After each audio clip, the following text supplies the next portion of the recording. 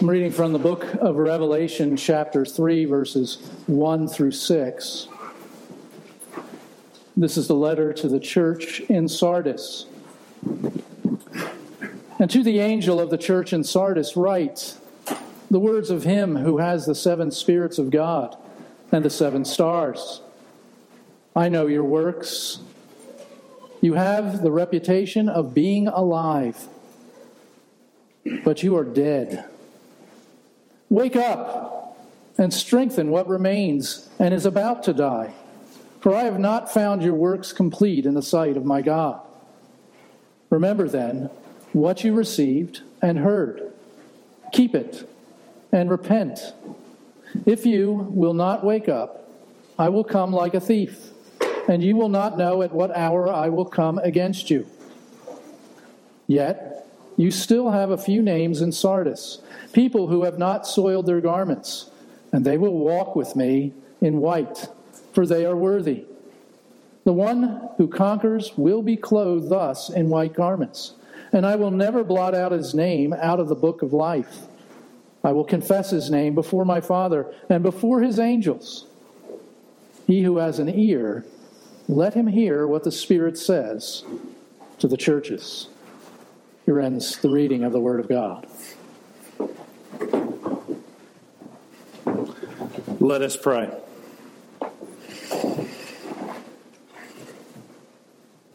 Father God, we come before your holy word, and we need the power of your Spirit, the power of the one who comes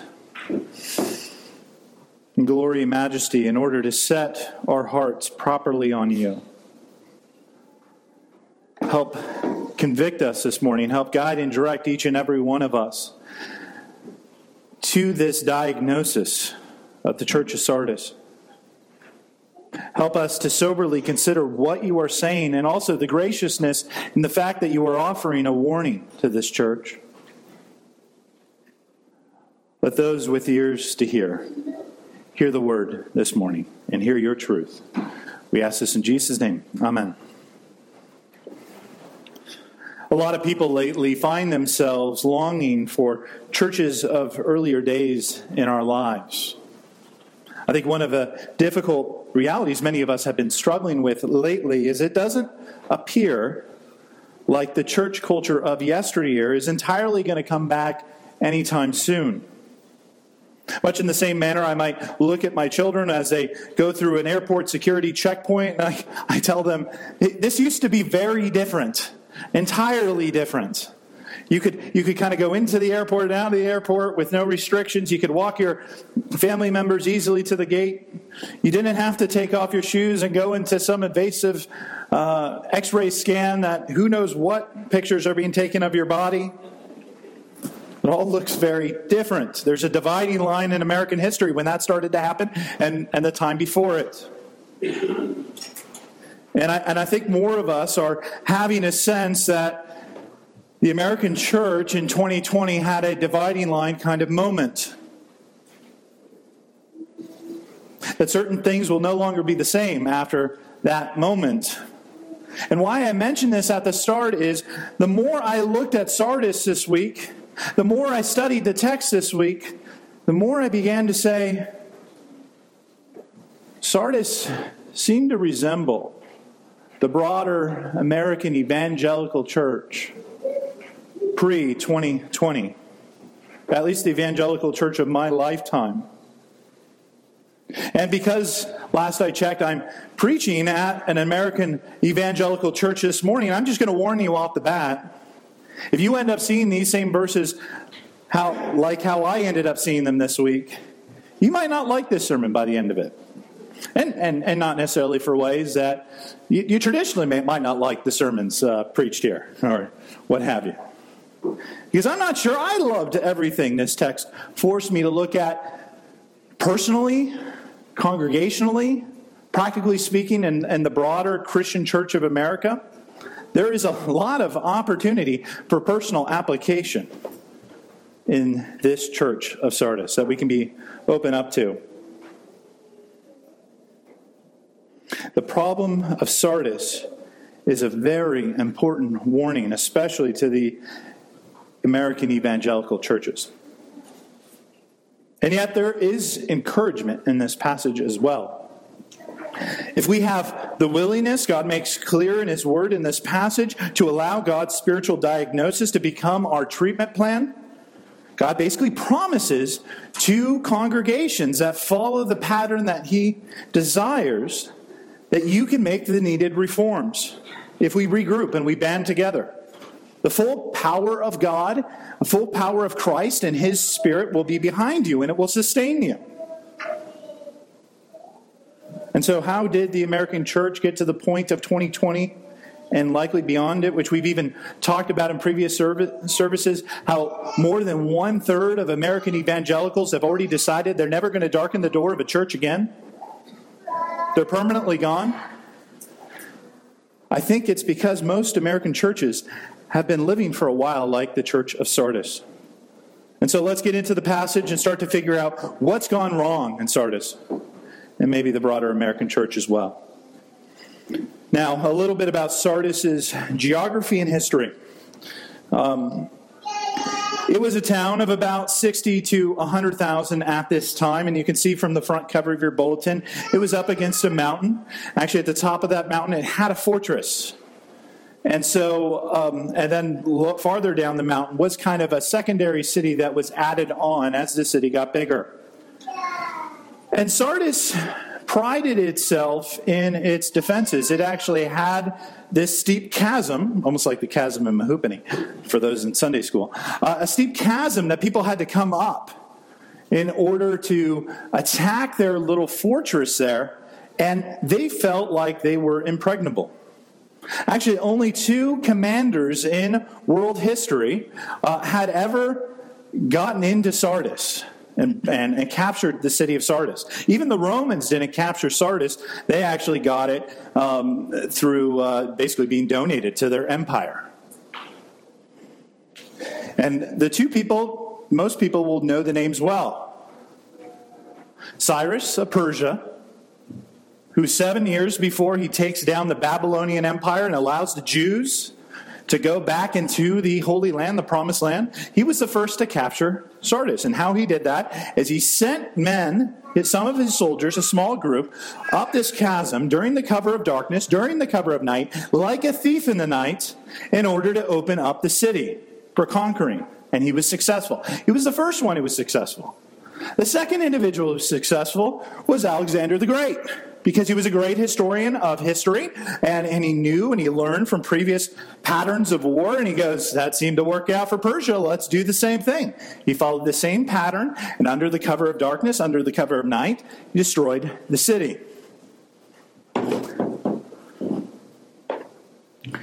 And so, the letter to Sardis is a warning of the comfortable church, of the church that feels like we'll just continue to carry on as is. We have stability, we have patterns, we have traditions that kind of help hold us up and sustain us. And yet, as darkness fell, historically in Sardis, it crumbled, and as darkness had been falling upon him, on this church community, as Jesus diagnoses, their faith was crumbling. That's why I saw some similarities with the American church that was so secure, and yet now here 2 years afterwards seems a lot less secure when darkness fell. And so what does Jesus tell this church? First, he greets his church with the words of him who has the 7 spirits of God. We often hear that word 7, and immediately, if you're comfortable and kind of familiar with Scripture, you say, okay, so 7's everything, wholeness, completeness. But also, it's worth mentioning that there are 2 times in Scripture. One is in the Old Testament with the prophet Isaiah, chapter 11, verse 2, and also in chapter 14 of John's Gospel, that aspects of the Holy Spirit are talked about. Things that it focuses on and emphasizes in the ministry of the Holy Spirit. And in both accounts, 7 things are listed. And so why I mention that is because John is the scribe here, I think it's not just seven's a whole number of completion, but basically Jesus is saying the fullness of the life-giving power of the Holy Spirit is at my disposal. It's you. If you look to me as your Lord and King, understand I have the life-giving power of the Holy Spirit behind you. And also when Jesus is saying, I know your works. You have a reputation for being alive, but you are dead. Not exactly a hallmark greeting from Jesus. To Sardis, Jesus is making clear, well, I know you have others fooled, that you're seeking me in the things you do. I know you're not doing things through the power of the Holy Spirit, because I control the power of the Holy Spirit. I, the one God in three, we are a perfect Trinity. We know each other's ministries. I am the Lord your God who knows your deepest motives, from what or whom you try to draw power from. And Sardis is trying to do works in their own strength. And so basically Jesus says, this church is a dead church. And while people have looked at you and said things like, wow, they're doing things right at Sardis. They have a lot of activity, a lot of things going on. That's a successful church. Nothing seems to ever slow them down. Jesus says, I know people believe this about you, that your church is brimming with life, but you're dead. You don't fool me. While you appear to be a fortress that cannot be penetrated, a type of church that will just always stand with no weak spot or cause of serious complaint, that will just go on unchallenged, I know your hidden godless patterns of appearing to be a church that's alive, and yet you're not alive. And this first verse should actually be appreciated as encouraging. I submit that to you. How so? How so? Because the life giver, the one with the full power of judgment, the one with the full power of life over death, comes with the fullness of the Holy Spirit, and he is ready and willing to assist them in changing their ways. You know, I've heard this, and I'm sure you've heard it as well in the last couple of years. Oh, we need another great awakening here in America. Yeah, that sounds nice. However, Jesus is going to make clear to Sardis, well, that sounds like a wonderful idea. You're going to have to change your ways first by being obedient to my commands, by relying upon my life-giving Spirit. And there will be no third great awakening in America if we don't similarly rely on the same kinds of things. And it won't be the Lord our Savior to blame. It will only be us. The American church needs to change patterns and habits that brought us to this place we now find ourselves in. We need another Reformation kind of moment centered around the Word of God. Jesus could have just judged Sardis, but instead he's coming to them, letting them know the honest truth. I know all the works motivated by the Holy Spirit and all the counterfeit works. People pretend, he says, to be motivated for me, but you are not motivated by me. You, Sardis, are in the latter category. You have others fooled, but you don't have me fooled. I know what is true, God-given life. I know what it looks like, and this isn't it. And then in verse 2, we have a note of pleading from Jesus. I don't know how he said it. It could have been, the booming kind of Lazarus style, wake up. Or it could have maybe even been that pleading, wake up. Please, wake up. Wake up, it says, from your being dead, and strengthen what remains and is about to die. Basically, this congregation is at a crossroads. Some of it God looks at and he says, it's already too far gone. It's not going to follow me. It's never going to be motivated by the Spirit of Christ, but strengthen what remains before it devolves into something else. Which is a little bit like those classic battle scenes that we see in films where the epic armies of evil are coming against the walls of the fortress or the city. I picture almost Helm's Deep in the Lord of the Rings trilogy. The forces of evil have breached the walls. And there needs to be a regrouping and a new coming together in a new area where a new boundary can be set in order to defend once more what is true, what is good, what is through the power of the Spirit.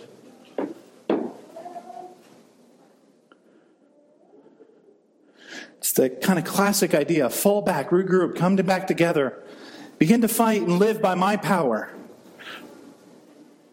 that Jesus is referring to here. You know, my wife and I, we went to breakfast, and I'm going to mention you by name, Joe and Lois, on Friday. And she goes, after the breakfast, got in the car. Oh, those are two terrible people. No, I'm kidding. I just wanted to. Awful people. No. That's not right. All right. No, she actually said this. She said, it's so incredible how in the last really year and a half, God has brought people together from different communities, and this doesn't mean all of you are, maybe you're just passing through here.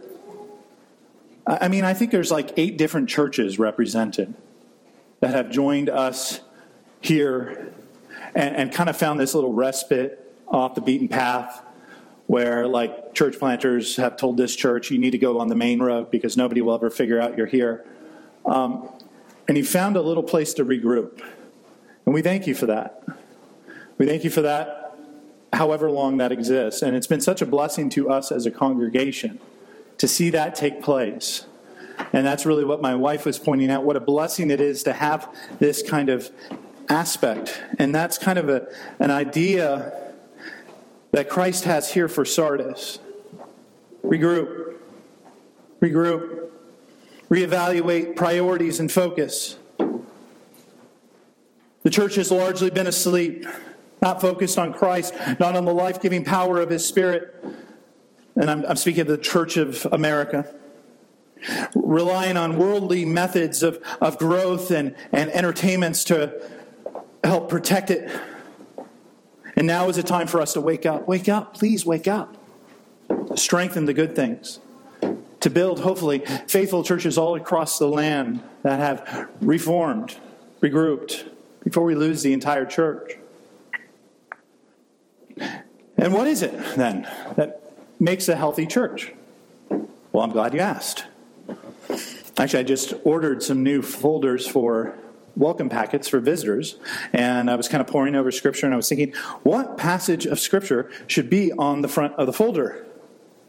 And I rested on Acts chapter 2, verse 42. I actually prefer the NIV's translation of it but this is when the New Testament church is first established after Pentecost. This is the first community. And it says in that verse, there are 4 things, 4 core principles that early church focused on. And the words are breathed out by the Holy Spirit. That means those should be also our core principles going forward. And they're this. The first one is the teaching of the apostles. What were the apostles teaching? They were teaching from the Scriptures. So the teaching of the Scriptures. That's the first thing. The next thing is the fellowship. Fellowship both in, I hate this expression, but doing life with one another. But also in the Greek there for that word fellowship, it's also this idea of seeking the common good of those around us. That's another form of fellowship. The next thing is breaking bread with one another.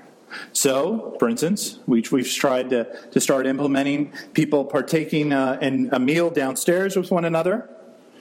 But also, communion is a form of breaking bread with one another. And then the last thing is prayer. Prayer.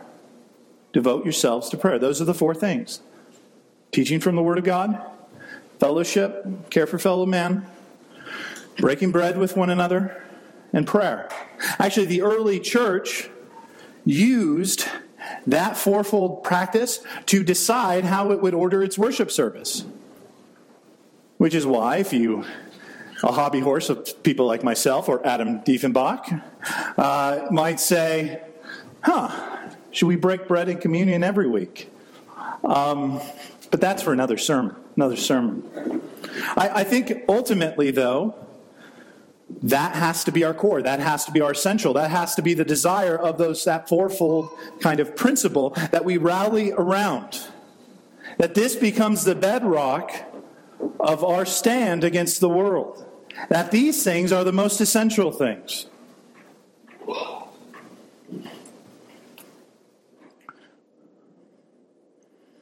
But what things might become non-negotiable things?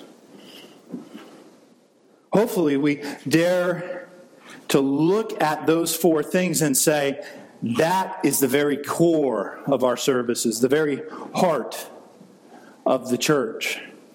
Yet I don't think it's a coincidence that the broader American evangelical church, once it became more interested in programs or specific political parties or TED Talk-like sermons that are not really grounded in the text. You rarely will hear directly about Jesus, but more chicken soup for the soul pithyisms, mankind-centered messages, that church found itself woefully unprepared for the season we now find ourselves in, where over 1/3 have said, it is pointless to continue going back to church. I'll never go back again. Because what was our center? What were our core things? What were our core values? Probably a little bit more like Sardis than we want to admit. You know, the Bible makes clear we're all ruled by a king. His name is Jesus. And how are you going to be a good subject of that king? You need to know what he's telling you in his word. You need to have fellowship with him. You need to partake in breaking bread and communion, where it's this intimate reality to the goodness of Christ. And you need to be in prayer with him. Jesus doesn't like to bless things that aren't focused on him. And it's an inconvenient truth to share, but it's true. But what is a temptation for churches like ours? It's to make the activities. It's to make the fundraisers. It's to make the traditions more important than the word, than the fellowship, than the sacraments, than praying together. I don't need anyone to answer these questions aloud. I just want you to ask these questions and answer them in your head. But let me ask a series of questions. Is it easier to get both our church members and other individuals out to the oyster picnic or to a Sunday service? Is it easier to get church members to buy either Fashnots or potato filling or to come out to a prayer service? Do we post more signs in the community about our activities, or are there more moments of us breaking bread and sharing communion with one another? Now, don't get me wrong. I am not saying the following. I'm not saying that we should do away with our fundraisers. We bless ministries and mission work all throughout this region through our fundraisers. They are good things. I don't want that calendar to change in terms of doing away with these things. That's not the point. The point is priority. The point is, when you cut us, what do we believe? What do we bleed? What is at our core? And the core has to be the things that Jesus asks the churches to have at its very core. As Jesus pointed out, others believed Sardis was a great church. I'm sure they had an amazing calendar. And yet he says they were dead. They needed to wake up, to regroup, to strengthen what was still alive. I've done hospital visits before. And in the hospital visits, usually I try to wear the old Gashenappen shirt that I have. Bobby, remind me, I got to send the logo so Bruce can get that. But, it's sad. And this isn't our fault. But when they see that name, they often say, "Oh, you're the pastor of the Oyster Picnic Church." And I've had nurses, doctors on hospital visits say this to me. Because, that's what the world's concerned with. But I wait for the day where I'm wearing that shirt into the hospital and go, "Oh, I know you're a community of prayer. Will you pray with me? Oh, I know you're a community centered around the Word. I just want to encourage you. You're doing the right kind of thing." That should be at our core ethos, our core value.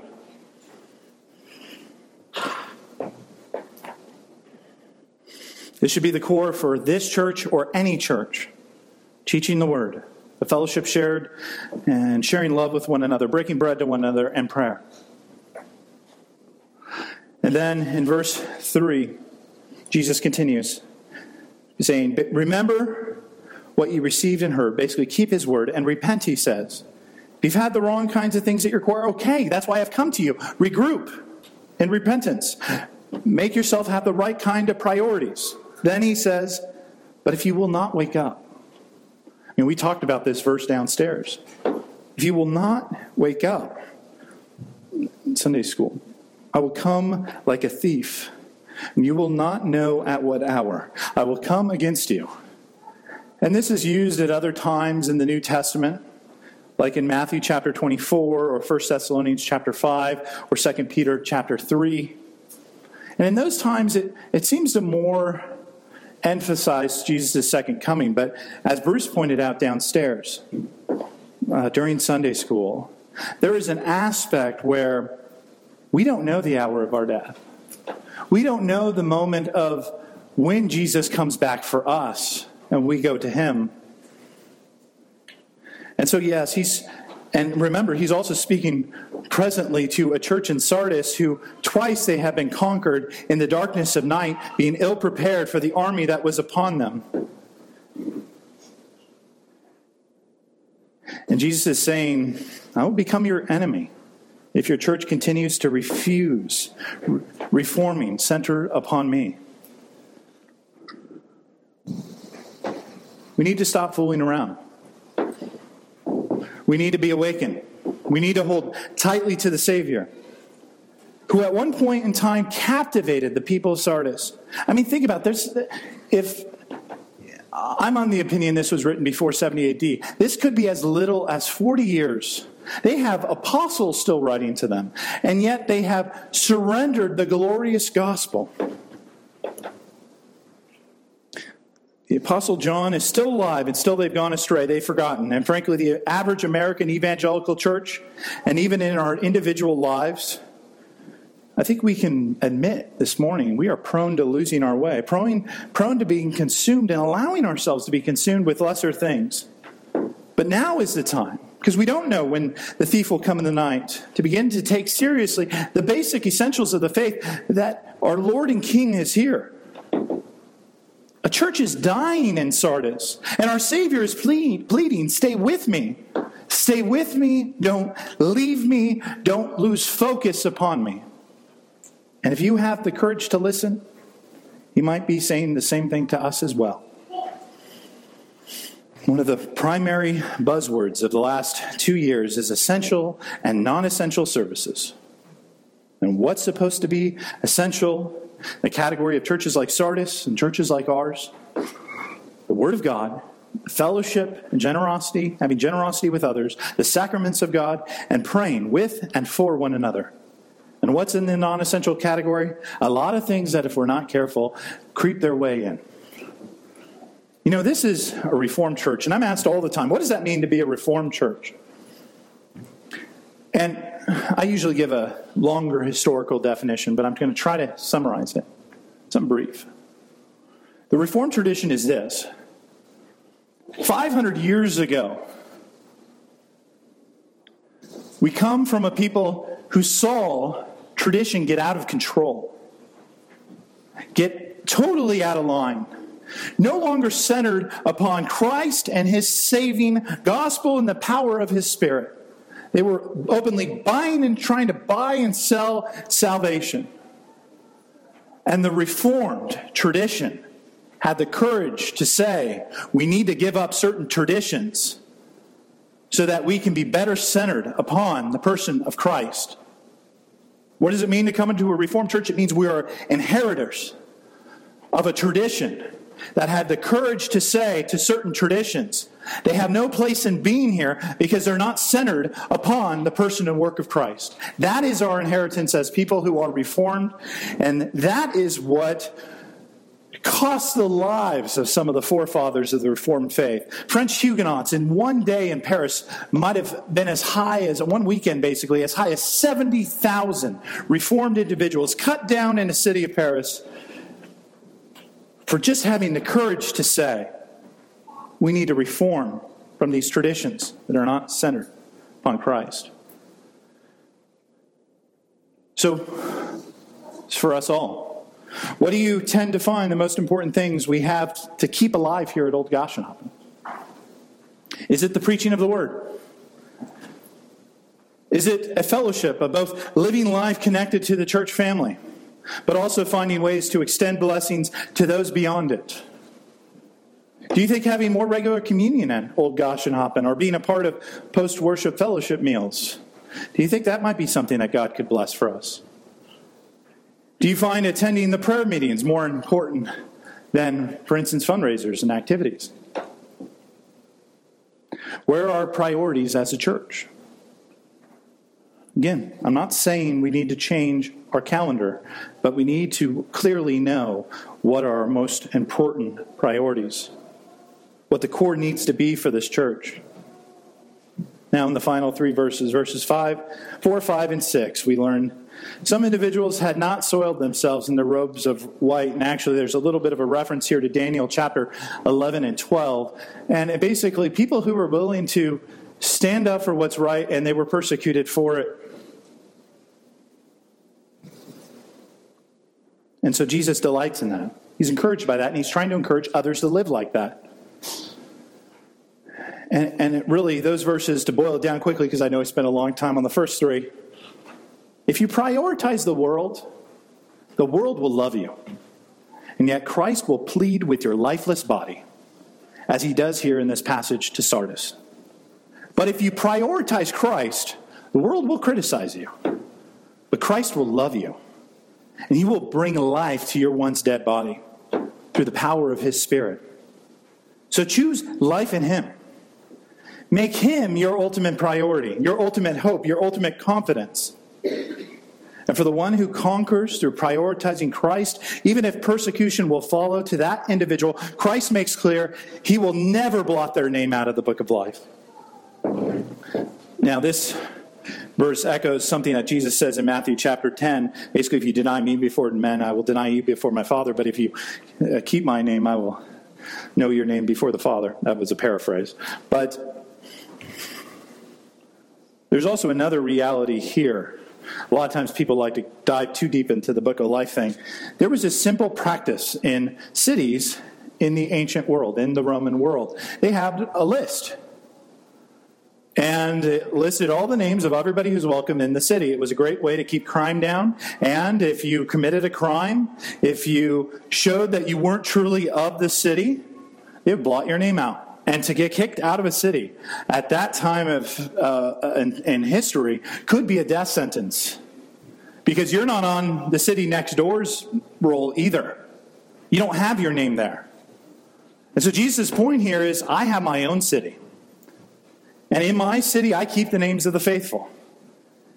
And there are other names blotted out, put in a different book. A book for criminals and outcasts. And you will find no peace outside my city. Jesus has a membership book. And it's much more important than the membership book of American churches. And just being busy in a church will not make you a part of his membership book. And the fact is, when Jesus begins to talk like this, often we as Christians can begin to think, the Bible is hard when it speaks this way, when Jesus talks this way. And yet, let us not forget whose word this is, coming to Sardis. This is the God who came down from heaven in order to be treated like a criminal and an outcast. Even his own people did not receive him. The ruling power, when he was an infant, so hated the very idea of him that his family was forced to go into exile to Egypt, of all places. And when he finally returned and he settled into the city of Nazareth, upon preaching his first sermon in that city, the people there, they wanted to kill him. Jesus knows what it's like to be kicked out of nations, kicked out of cities, and abandoned by your friends. But Jesus also came down from heaven in order that we might be able to be with him in that great getting up morning to come, that new morning cry. And in his heavenly city, we will enjoy the reality that even though we fall down into death, we wake up in his kingdom. And so, brothers and sisters in Christ, please, let us wake up. Let us strengthen the faith that is still alive in us. Let us not pass into death, forsaking the King and his heavenly city to come. He who has ears to hear, please hear the warning for us this morning, but also hear of the grace and mercy he offers us now to rededicate ourselves, to reform ourselves and our lives to be better centered around him and upon him. Amen? Let us pray. Father God, we confess that sometimes we think too lightly of your Son. Here, less than 40 years from his death on a cross, he already had to come and warn a church. Stay focused on me, stay alive, regroup, reorient yourselves to me. And Lord, if we are honest, we know that often happens to us as we leave these doors. Strengthen what is still alive in us. Cast out that which is dead. Help us to be more faithful citizens of your heavenly city. Help us to be most concerned about the glorious city to come rather than the approval of the world. Help us to have the courage to reform ourselves, to be centered at the core of all things upon you and what you tell us is good for us as your faithful servants. We ask this in Jesus' precious name. Amen.